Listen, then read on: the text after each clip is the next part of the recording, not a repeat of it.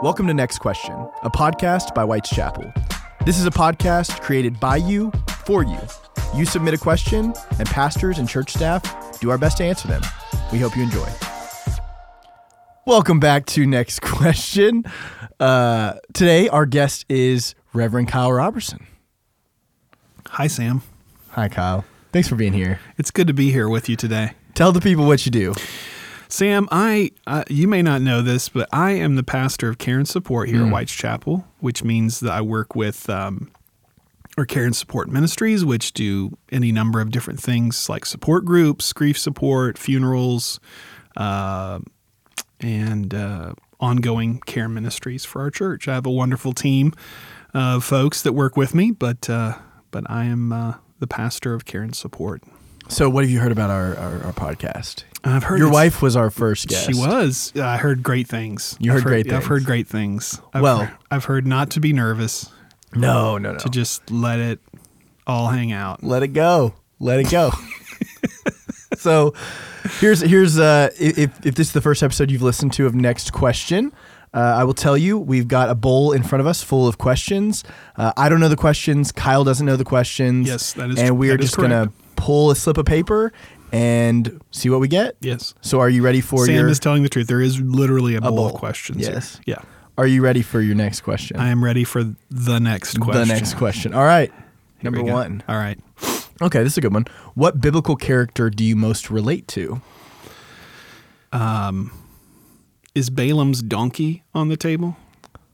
You know, anything's on the table. This question is for you. Yes, I think Balaam's donkey, and I'm serious about this. Yeah, say more. If God can speak through a donkey, then he can speak through you. Then he can definitely do something with me. Yeah, right? I feel that. Yeah. I feel that.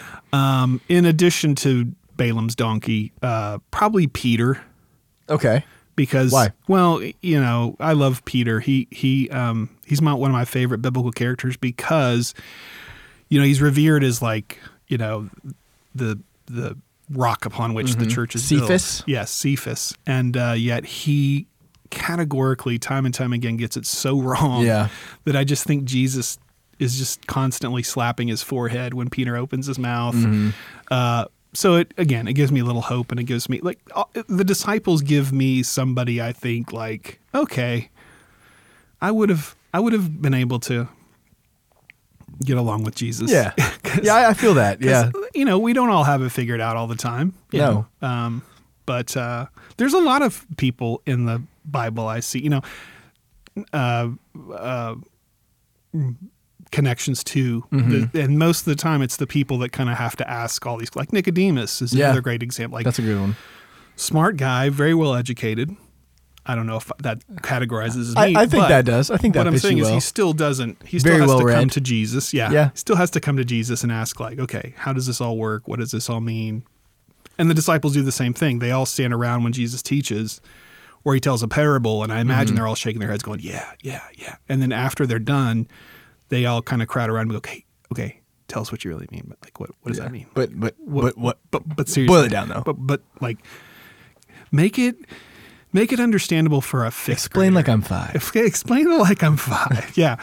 And Jesus is just kind of I have to do that all the time when we're in our worship and like tech planning meetings, because they'll get off on the side and they'll be talking about, yeah, man, we need to get a new RXQ 743. That way it'll make the router go faster. I don't even actually think I butchered that, but like Triggertron, yeah, it's just as John McKellar would say, it's Triggertron talk. Yes. And I always, like, in the middle of those meetings, he'll say, so I get it, but just for others, just explain it like I'm a child. Yeah. Yes. Okay. All right. So that thing makes my voice sound louder. Okay, cool. I got that. So we need a new one of those. So we need those. So people can hear me. They go, yeah. Okay, I got that. Oh, okay. That's what that does. I'd like to say I'm like John the Baptist. I'd like to think that I'm like John the Baptist, you know, kind of weird and off kilter, but just eating bugs. Yeah. You know how I love locusts. No, but just like as a herald, like somebody who's like bold. Yes. Yeah. But I think most of the time I'm like one of the disciples, just kind of wandering around, thinking I've got it kind of figured out and almost having it figured out, but still needing Jesus to kind of come along. But also serving anyway. You know what I mean? Absolutely. Even in their flaws, they still served. Absolutely. And I feel that way too. You know, sometimes, being in ministry, you think, gosh, why would anybody care what I have to say or think or whatever? But you look at the disciples and it's like they had all those same struggles, all those same mistakes, and still they're serving. Right. They're still trying to follow. Absolutely. For better or worse. Absolutely. So. That's the witness of God, of the gospel of the Word of God is the good news of Christ, right?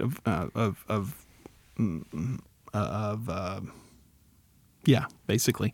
But in the periphery, there's those that are just kind of like just muddling through and just loving doing anyway. Their best. Yeah, they're just doing their best, and that's I kind of identify with them. Yeah. You ready for your next question? Sure. Let's go for it. Okay. Who is on your pastor or preacher Mount Rushmore? Pastor or preacher Mount Rushmore. So I guess you can answer that however you want. Maybe it's like either the foremost influential pastors, or it could be, your four favorite preachers, I guess. Okay. Or I guess it doesn't have to be four, but yeah, I mean, do you listen to a lot of other preachers? I don't, because I don't preach that often. I listen to a lot of other funeral sermons. Okay. Or funeral messages. Okay, who's on your funeral message? Well, I mean, that kind of comes from people that say, "Oh, I heard this great message," and so I don't listen to someone consistently. Yeah, that's fair. But there's a lot of great preachers out there. I mean, Todd and John being the first and foremost, I would say. Of course. That's a good answer. And I mean, I grew up at First United Methodist Arlington, Texas, and Don Pike was always a very, steady and staid and wonderful preacher. So would you say that was like the pastor you grew up with? Yes. Yeah, okay. Yeah, he was the pastor of First Arlington the entire formative years of my life. So how long was he there? He was there until I was in college, so until like 92 or 93. And then he retired, or he? He did. He retired. Okay. Mm-hmm. And then who followed? Bob Holloway followed him. Okay. Yeah. And then a string of other folks have followed after. But, I also had a pastor when my first church in Alabama, in Alexander City, Alabama, named Don Cross. A lot of Dons. And he... maybe there's a pattern there. He had a great presence in the pulpit, but he also had this Alabama twang to him. Twang. So what were you doing were you worked at the church? Yeah, I was the youth director? Youth director there. Okay. Yeah. And then I'd say Thomas Q, your grandfather, is up there as well, because I can remember a lot of his sermons. Yeah, I wish I could go find like recordings, but they just didn't really do that. They didn't? I don't think so. I mean, I guess he was on the radio, but I've never gotten to like hear. We weren't in that kind of phase of technology of keeping a lot of that, archiving that stuff. Yeah. And so that was at University Park. That was at University Park. United Methodist. That was his last, not his last appointment, but one of his last big appointments. Right? I think that was the last church he served. It was, He served others after, but smaller congregations. But yeah. He didn't give it up until he was in his early 80s. So, and I don't think he ever should. Yeah. Thomas Q, that was for you. But he has, a presence that no other pastor, no other preacher does. So I'd say those kind of 4 or 5 are in my Mount Rushmore of pastors, preachers. I've heard a lot of good other ones in between there, but not like on a consistent basis. I mean, I love when you preach. I love when John Reeves preaches. Those kind of like. But y'all don't get to do that on a consistent basis. I mean, I guess you do with Saturday nights, but I don't think I'm on any Rushmores. But and I have friends who are pastors, and I love to listen to them preach, especially if it's something. Do you ever find it hard though to like? I wonder if people wonder this, as people who work in the church, like, do we listen to other preachers frequently? I don't know if people wonder that. I have a hard time listening to too many sermons during the week because I've got a sermon in my head. Right. Plus, we're in several services on Sunday. Yes. I'm not just consuming lots of sermons throughout the week. No, and when I was preaching Saturday nights, way back when, like you said, it was almost like I felt like if I listened to too much, that it would almost. I would just be like, why don't I just preach that? It's so much better. Yeah, I feel that. I could preach 100 Fred Craddock sermons. Sure. Same. Okay, yeah, he's on my Mount Rushmore. And I've never heard him preach though. Oh, you mean live? Oh, live. Yeah, me neither. Well, actually, that's not true. I have heard him preach live. He came to Marvin when I was in 7th or 8th grade. And if you're not familiar with Fred Craddock and you're listening right now, Fred Craddock is kind of a legend, a legendary preacher. He was known for telling really rich stories. Also, he would tell stories that like were clearly not true. Like he would say, I was walking down the street and I saw a 9-foot parrot. Yeah. But he would use that masterfully. And he would tell this beautiful story that, tied in the gospel. And but he was a professor at Emory for many, many years. Yeah. But when I was growing up, I was probably in, 7th or 8th grade. Mm-hmm. Fred Craddock came to speak.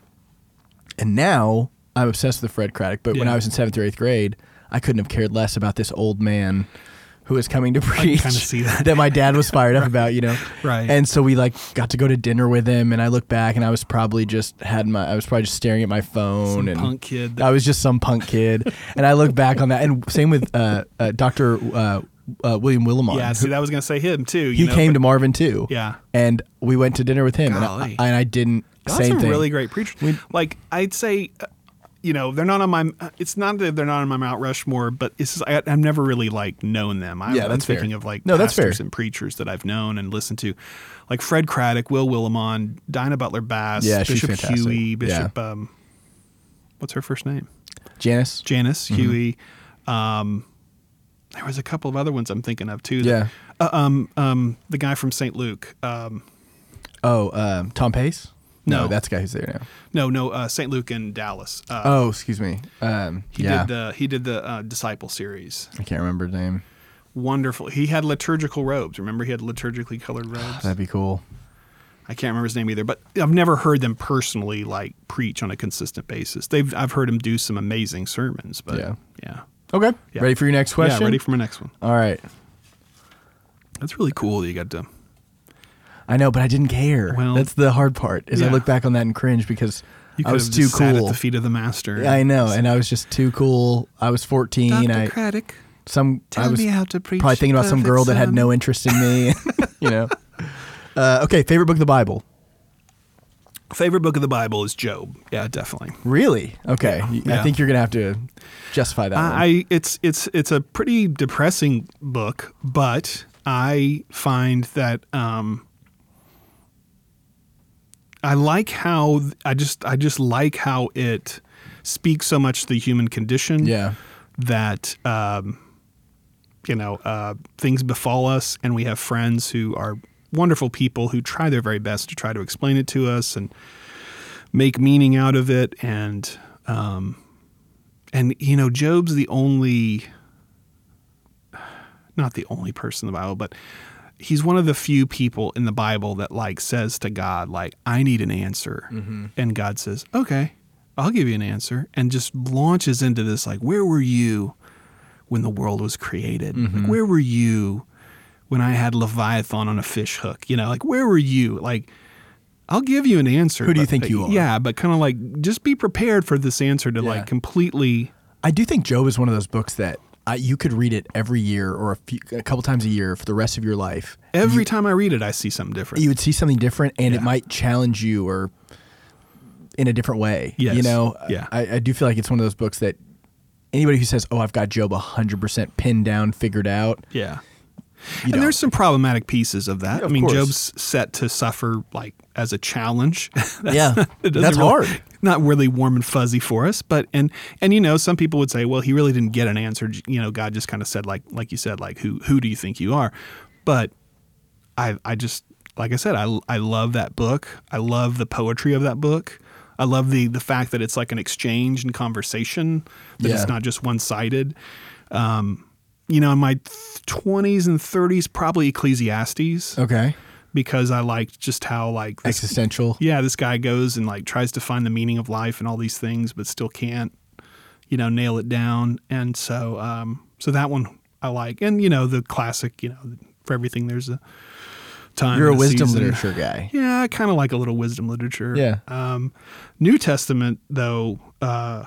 Definitely Acts. I love the book of Acts because, again, it speaks to what happened kind of what kind of happened after. And in the same way you were kind of talking about, like, relating to the disciples. Right. I mean, Acts is the story of the disciples founding the church, and there's ups and downs, and yeah. I mean, excluding the Gospels, which are like obviously foundational pieces of What's your favorite Gospel? John. Really? John. Yeah, just the opening. Okay, so just the intro of John. The one non-synoptic. The one non-synoptic, the outlier, yeah. If you don't know what a synoptic is, the synoptic... So I like to be the outlier. Yeah, I was going to say that these are very Enneagram 4 answers. John is, if you're not familiar and you're listening, John is 90% unique. So Matthew, Mark, and Luke share 80, 90% of stuff in common. Some things are phrased a little differently, but for the most part, there's a lot of similarities. John is like the unique friend on the side who tells stories. I like to be, yeah.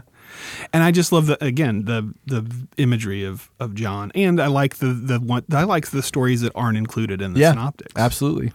You know, but outside those, Job, you know, Ecclesiastes was a favorite of mine.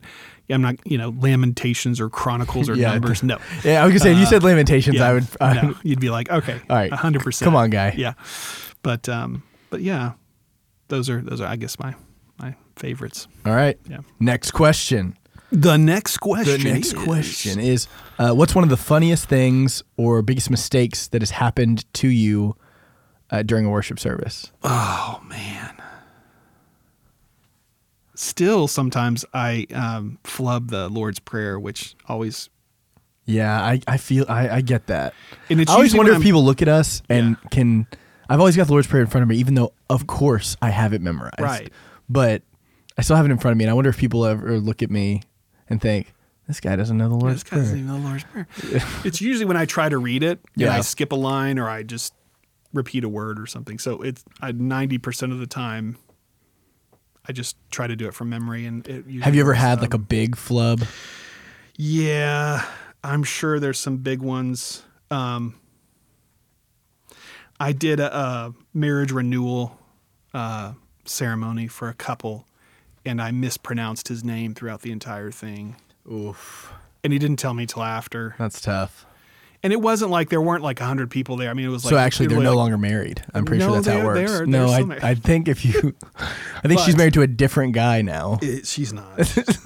But it was just the couple and like their best man and their maid of honor. So it wasn't like I did it in front of 100 people, but I felt bad. Yeah, I get that. I always wanted to call that guy back and been like, man, I was such a jerk. I'm sorry.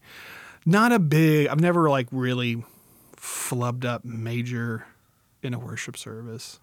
Have I ever told you... I try not to. Have I ever told you my favorite bad funeral story?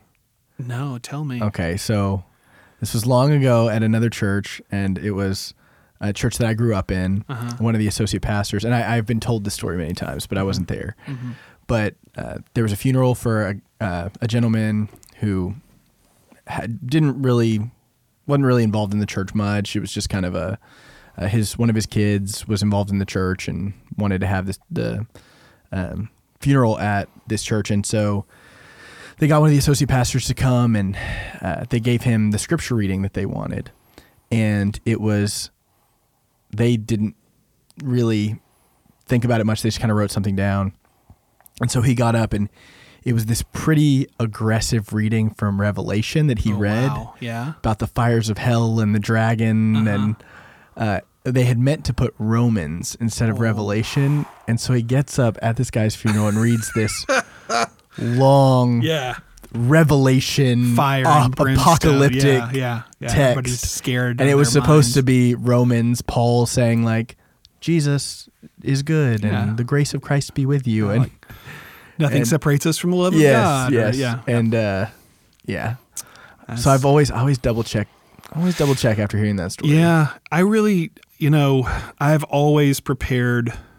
Now I'm going to say this, I'm going to screw up something, but I've always prided myself, if there is a point of pride, that I really do a lot of work in terms of preparing myself for a funeral. And one of those things I can tell that.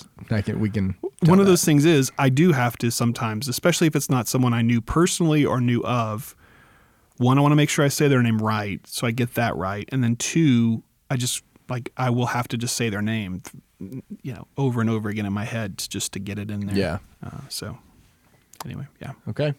Ready for your next question? The next question. Okay. We've got, do miracles still happen today? Absolutely. Okay. Yeah, absolutely. Next question. Yes. Miracles still happen today. Yes, miracles still happen today. Yeah, absolutely. Yeah, I think so too. I mean, they don't happen like, of course, we don't have somebody, sitting around chronicling everything that happens to us. But I do think that miracles happen, that life is lengthened unexpectedly or something comes through at the very end. Yeah. And I think sometimes we have to broaden our definition of a miracle too. Yeah. We we don't have some of those that are contained like they are in the biblical text. Yeah. But or sometimes people I feel like are only limit a miracle to something that is just mind-boggling, but I feel like I've seen little miraculous every time I go on a mission trip. I feel like I end up seeing little miracles. Absolutely. I just always do. Absolutely. And sometimes it's just you're having a conversation with somebody and like I had a time I was talking to a student and we were having this kind of intense conversation about this particular theological topic. Mm-hmm. And he said on his way home, he was listening to the radio or something, and this song came on that spoke to that exact thing. Yeah. And it helped him see things differently or something. And he was like, I think that was a miracle. And I said, yeah, I think so too. I mean, it was just a song that came on, but it was a little miracle, Hospital visits, home visits, connections you make with people, chance encounters. And I've had a couple of those, like, I've had a couple that I do think are crazy. And I've told this story before, but I had this classic cliche, very gnarly breakup when I was in high school. I'm sorry, Sam. Thank you. I feel very cared for and supported. Space. This is a safe space. You can talk about it. I'm just going to bare my heart on this podcast. Okay. No, so I went through this little, This is the one, everybody. went through this breakup and it I was very, very sad about it one night and I was having a really, really bad night. And my friend who was at the time, like in Europe on a trip, called me in the middle of the night at this crazy moment that everything had just gone down and was like, I just woke up in the middle of the night and I felt compelled to call you. Just had a feeling, right? And she said, I felt like the Holy Spirit told me to call you. And I was like blown away by that. Her name was Hannah. And it wasn't, but no, but you're right. That blew my mind. Those are miracles, right? Yeah. And they're not, the life altering, life changing, in terms of, like all of a sudden you and this girl got back together and fell in love and got married. But the miracle was that person at that moment just felt compelled by the Holy Spirit to give you a holler and say. And whenever I used to do a podcast called Former Days, and there was a kind of similar story that Dietrich Bonhoeffer went through. Mm-hmm. Dietrich Bonhoeffer was a theologian and a spy for who went up against the Nazi regime, and he tells a story about how.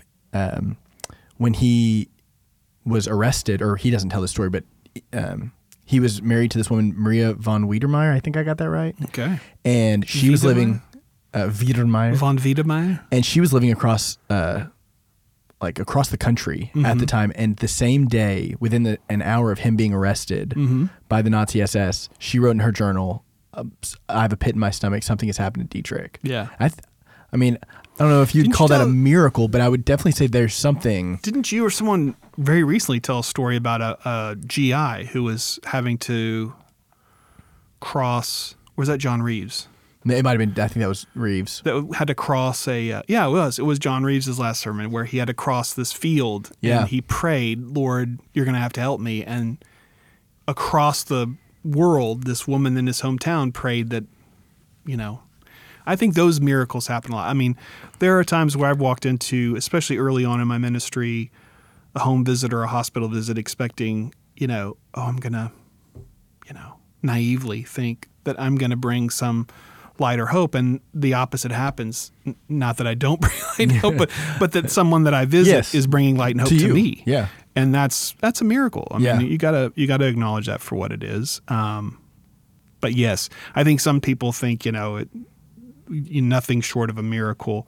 I've seen and been part of folks' lives who had a terminal diagnosis, and that is devastating.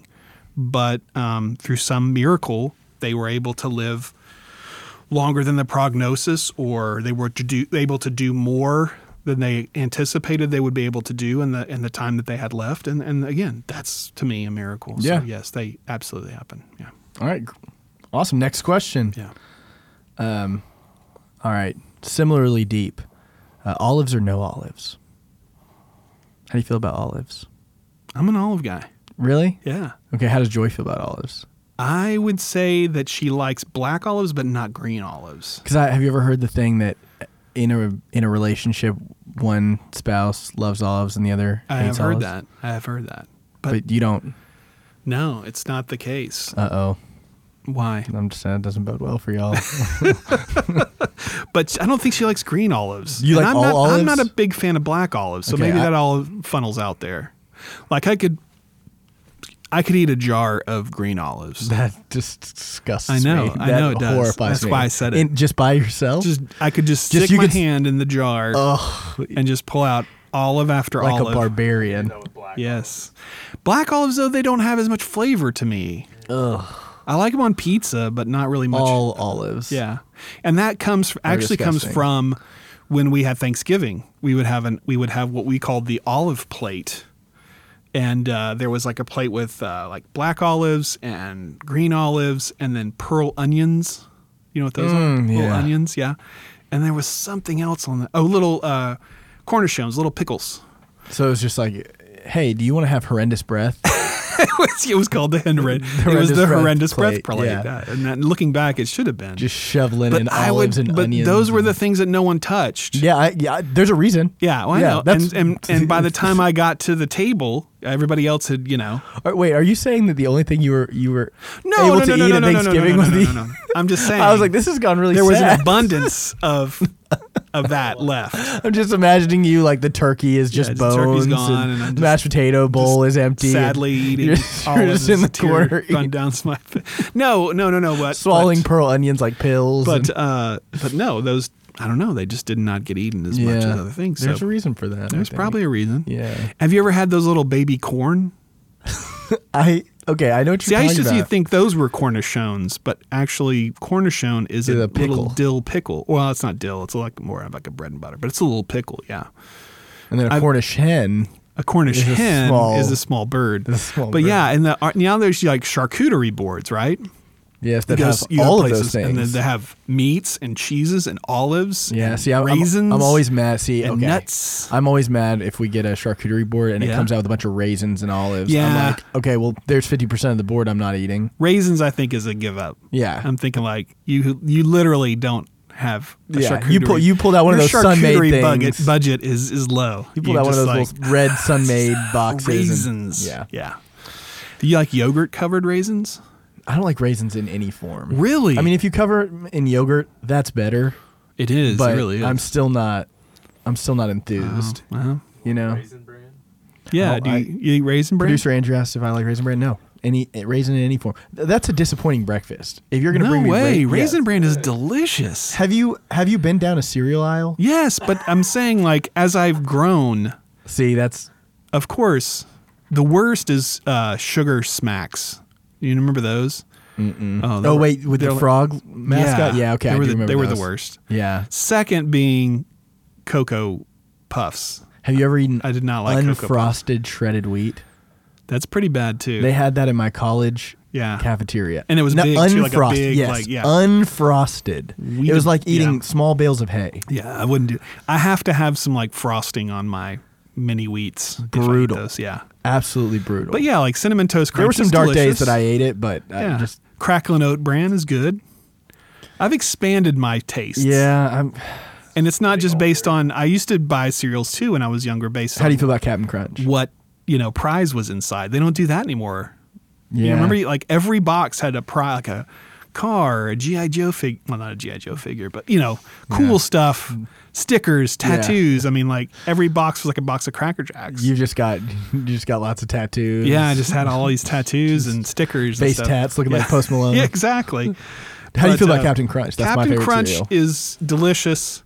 But it destroys the roof of my mouth. It destroys the roof of my mouth, and I would rather have Crunch Berries in it. It's the South. I don't like just Sour Patch Kids. The Sour Patch Kids of the cereal world. I can't just do just Crunch Berries, but I can do Captain Crunch with Crunch Berries. Well, see, I just. And then there was classic. Peanut Butter Crunch. Did you ever have that? Whoa! What? I don't know if they make that anymore, but it was one of my top 5 when I was younger. I'm gonna have to Google that after this because that sounds amazing. Peanut butter. It was good. And then they did, for a limited time, did chocolate Crunch Berries with it. But I don't think they do that anymore. Reese's Puffs, that's a good one. I love Reese's Puffs. Now you're listing the good ones, but you started off at Raisin Bran. But I could eat Raisin Bran, too. I can eat eat Honey Bunches of Oats. I can do all. I'm an equal opportunity cereal.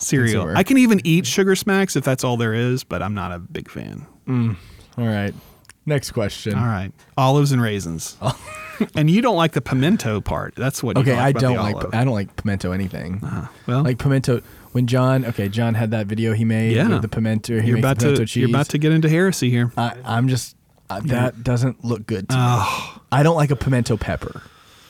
Pimento peppers taste. You are not a son of the South, my friend. I apologize to anyone listening. Pimento peppers kind of remind me of like the taste of vomit. Like when you get sick.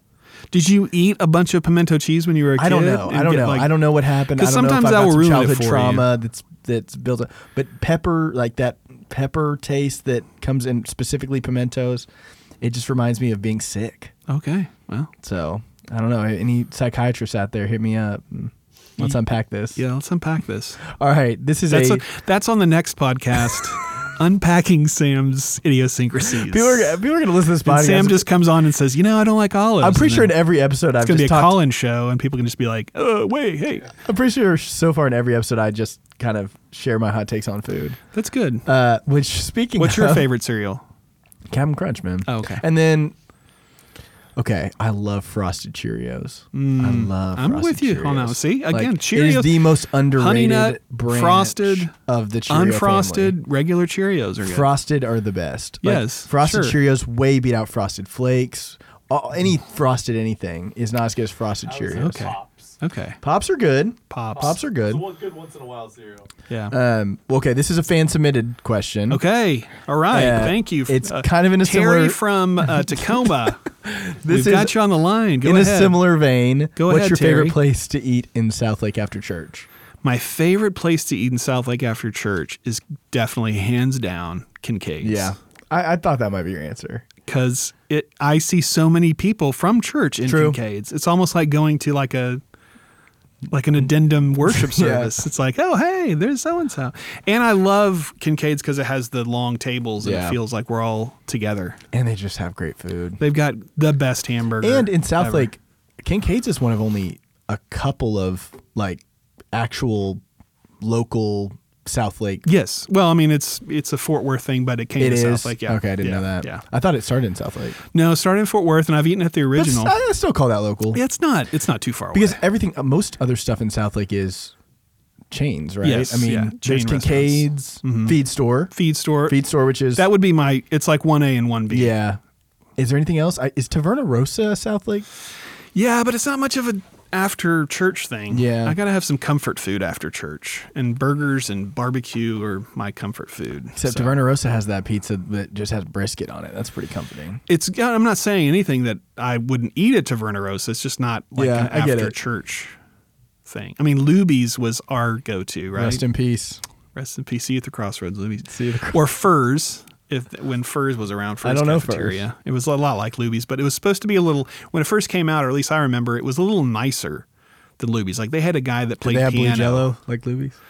Yeah, but it just felt more elegant. I loved because there was a guy that played piano there. Okay, so that's and the tables had like linens on them. And fancy Luby's. It was a kind of a fancy Luby's. But then later, it ran into trouble and became a buffet, and it just went downhill from there. Rest in peace, Furs and Luby's. Ready for your next question? Yeah. All right. Oh, there was also a place in Arlington called Tippins. Do you remember that? No. It had really good pies. Kyle and I both. I grew up some in Arlington. You really grew up in Arlington. I really grew up in a but tiny we both little went hometown we call Arlington, Texas. But we both went to Duff Elementary. We did. We were both Duff Mustangs. There's a super school in Arlington. CC Duff is the proud name. Lot. You don't remember that song? I do remember it, but man. I don't know. I don't know if I could rail it off right now. Yeah. Every time I drive by. But just those 2 seconds you were singing, that my heart it just grew expanded. 2 sizes. Didn't it? Like the Grinch. Yeah. I mean, that was a special place. Yeah. Who was your principal there? Okay. I have one of the most awful memories in. Oh no. Like of anyone. Sorry, I brought this up. No, I don't remember. This is going to be another episode of Sam's my counseling couch with Sam. My wife Hannah can list off. Oh, I had this person for first grade, second grade. Can you do that? I probably could do that. I could not do that. Serious I couldn't tell you who I had. I tell you who I had for kindergarten. Miss Whitfield. Okay, Mrs. Weicker was my kindergarten teacher. First, I don't know. Wow. Second, I don't know. Third, I remember Mrs. Foose in there somewhere. Mrs. Marshall was in there somewhere. I don't know. Fourth, fifth, Mrs. sixth. Burnett was, I think, Mrs. Grimm was my first grade teacher. Mrs. Burnett was my second grade teacher. I'm pretty sure. See, that's impressive to me. And Mr. Patterson was our principal, and we never saw him ever. Yeah. Now principals are out and like, hey guys, how you doing? Mr. Patterson said 2 words to us hello children. He was busy running things, and then just went back into his office. Yeah, no, I don't remember that. We never saw the principal in our days. I was CC Duff class president, though. Ooh, yeah, congratulations! Grade, yeah, thank you. Who was your 6th grade teacher? I don't remember. Miss Marshall was mine, 6th grade. I do remember the speech I gave, though. I was very small, but I was in elementary school, tiny. You're not the size you were then. No. Okay. I was very small. Really? But even you among haven't always other been this. 6th graders, you haven't always been the same. Even among size. other 6th graders. That's so strange. I came out as a baby this size, 6'1". And I was pounds. I was even among 6th graders. I was the tiniest. Okay, you were a smaller 6th I was grader.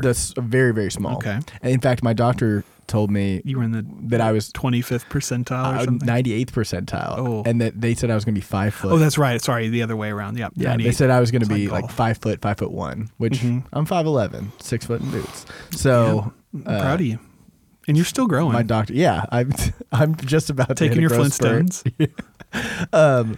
Was your campaign speech there'll be Kool-Aid in every fountain? No, I do remember. PE will be every subject. Telling a joke about how I was going to be a lot like Abraham Lincoln, except not so tall. Oh, and that killed man. People. It was riotous That was laughter. It. That was over. And the other candidates were like, "That's it. That's it. This guy can't get any better." Than that. So Twinkies in the lunchroom. No, but I remember thinking this is the funniest joke. This is the funniest joke anyone has ever told. Office now. I was thinking. I'd have to mix up the joke now because now I'm of average height. That's so true. It's not. But you're still not as tall as Abe Lincoln. Yeah. Thanks for rubbing that in. All right, next question. Yeah, next question. All right. Was that one about Abraham Lincoln? Have you ever been fired? Have I ever been fired? What was your first job ever? My first job Did you ever get fired from your first was job? mowing my grandfather's lawn. Okay, so if you got fired from that, I did not get fired from that. In fact, I kept that job well into college. Yeah, got promoted. Until I wasn't around anymore, and then he hired a handyman, I think named Frank, to do his. And it was weird. He had a handyman. Not a lot of people have a handyman. He would hire this guy, and he'd come over and he'd do the lawn and stuff. But he just fixed things around the house. Anyway, sorry. Just my second job. Yeah, just hey, the light bulb's out, and Frank would replace the light bulb. I just thought, that's really cool. I want a handyman. That'd be awesome. So hey man, this plug's not working, and the guy just okay, here, just fixes it. Hey man, my TV doesn't work. Yeah, he just comes over and changes. Hey, where's the remote, Frank? Changes the input or whatever. I'll find it for you, sir. No, my second job was Wet and Wild, which is now Hurricane Harbor. Okay, wow. I worked in the food service at a place called Fat Boys Burgers. And I was a chubby guy. So it all kind of worked out for me. And I worked there for like 4 or 5 summers. I worked at a place called Captain Billy Whiz-Bangs, which was an Arlington place. There's nothing called. You're lying. I'm not lying. In fact, all you Arlington folks call in now. Fat Daddies. Arlington folks call in now. It's 817. Well, you went from Fat Daddies to, or what was it? Fat Boys. Fat Boys. Hamburgers. Fat Boys. To Captain Billy Whiz-Bangs. It's Billy Arlington Whiz-Bangs. Institution. It's not there anymore. Rest in peace again. But it was a burger place as well. And then I think I worked with Blockbuster.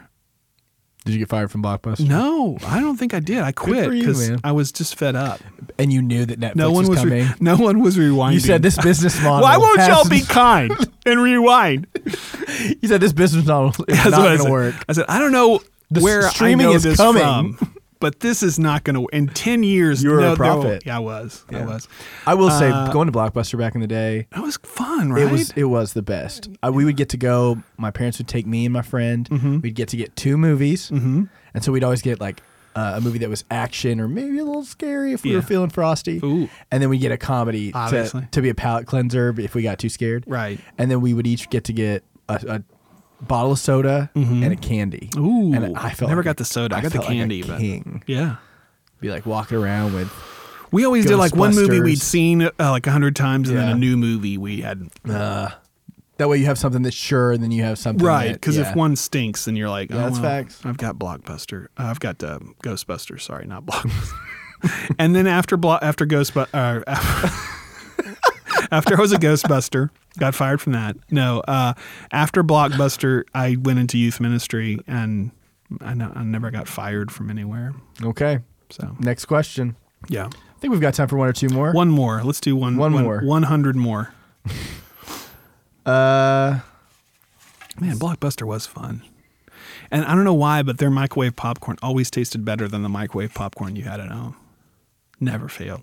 That's true.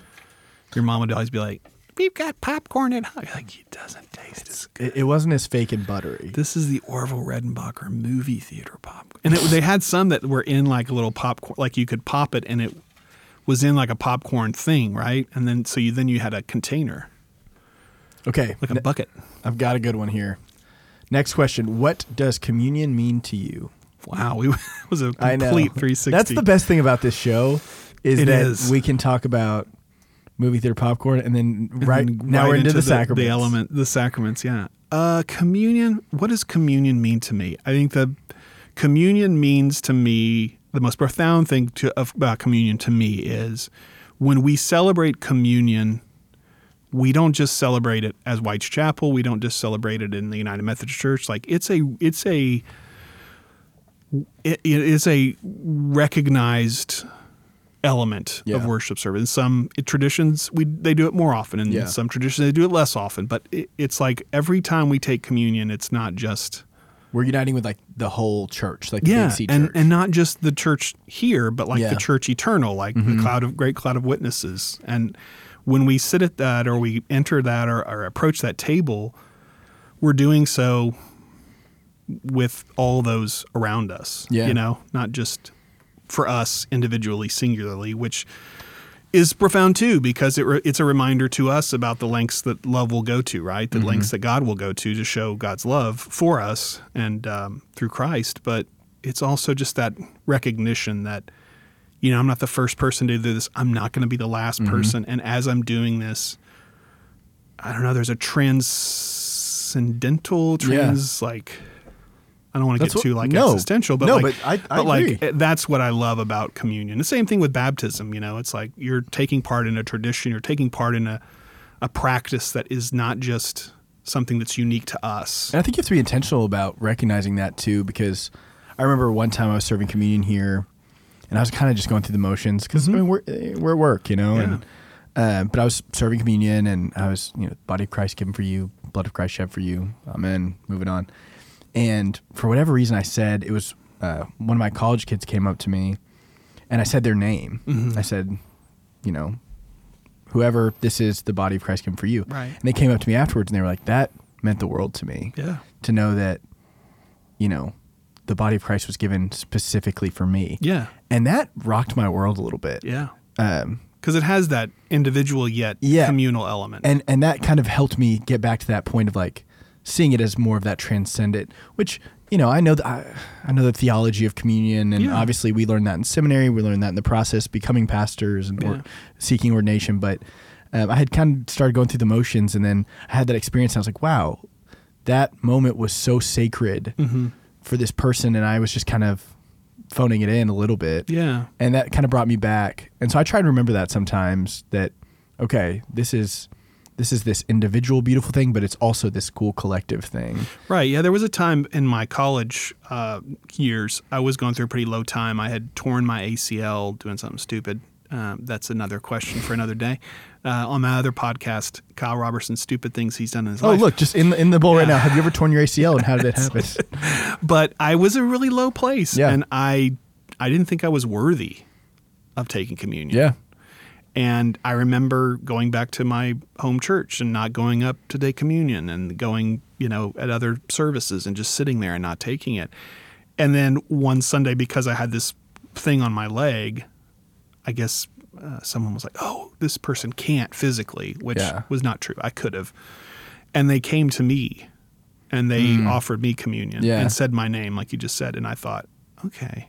Yeah. It'll meet you like it'll meet me. Yeah, that's cool. I don't even have to be, it's like our relationship with Christ. Yeah. It will meet you where you are, instead of, demanding you meet it somewhere where, there's demands on our lives as far as Christians, but anyway, it was just a very grace-filled moment. And that's distinctly Wesleyan too. Yes. Yes. That, because one thing I've always struggled with is denominations or faith traditions where there are stipulations on who and who cannot take communion. Yeah. Yeah. For me, our open table theology is really important. It is. And I agree with you, but I'm also not, I'm like, I understand. I'm a little less, I understand that there are other traditions that don't. Yeah. And I respect that, but like you said, it is for me. It is one thing that I love about our tradition. Me too. Yeah. That for me, I think it'd be kind of a non-negotiable. Yeah. Yes. Yeah. Yes. Definitely. Yeah. If we decided we're going to do a close. But I love that image of like the table coming to you. Oh yeah, man. That's cool. Yeah. So So it can have that transformative experience too. And then after that, I spoke with a pastor, associate pastor at that church. It was a church I grew up in, and told him, what was going on, and he explained, kind of just like you did, what was going on with me through the sacrament of communion, and that we're not worthy of the grace, we don't earn it, we don't, But it's offered anyway. It's an offered gift to us. That was pretty profound. Well, cool. Yeah. Well, thank you for being on Next Question. I enjoyed it profusely, and hopefully you'll use at least 80% of what I said. Oh, we will. We will. I do want to plug one extra thing. Yeah. So we're coming out with new podcasts, and you actually did a podcast all about grief. Yes, yeah. So can you tell the people a little bit about? Yeah, I just kind of did three. I think we ended up doing maybe 3 sessions, just kind of explaining and giving some advice, some practical advice, especially in early grief. Yeah. It's very disorienting when we lose somebody we love to death.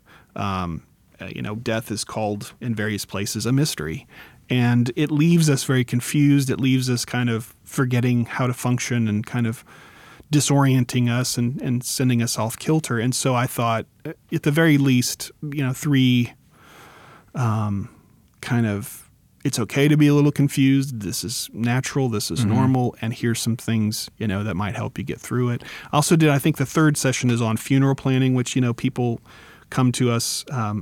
You're not sitting around every day going, oh, my funeral, I'd like to have this.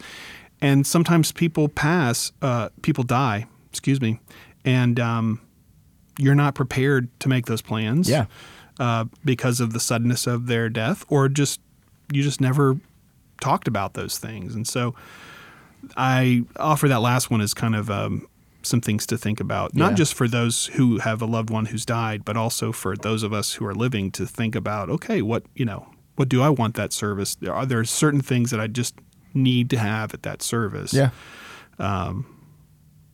Cool. Well, yeah, I think, so if you're listening and keep that in mind. If you have somebody going through grief, if you find yourself going through grief, or maybe not now, but maybe one day when you're struggling, check it out. I think it's going to be a great resource for people. Yeah. And it will be available on the same sort of page with all of our other White's Chapel podcasts. And it always comes with an invitation too. If you want to talk more or seek, of course, my door is always open. We have support groups that operate year round. But it's just a good place to start. Cool. Yeah.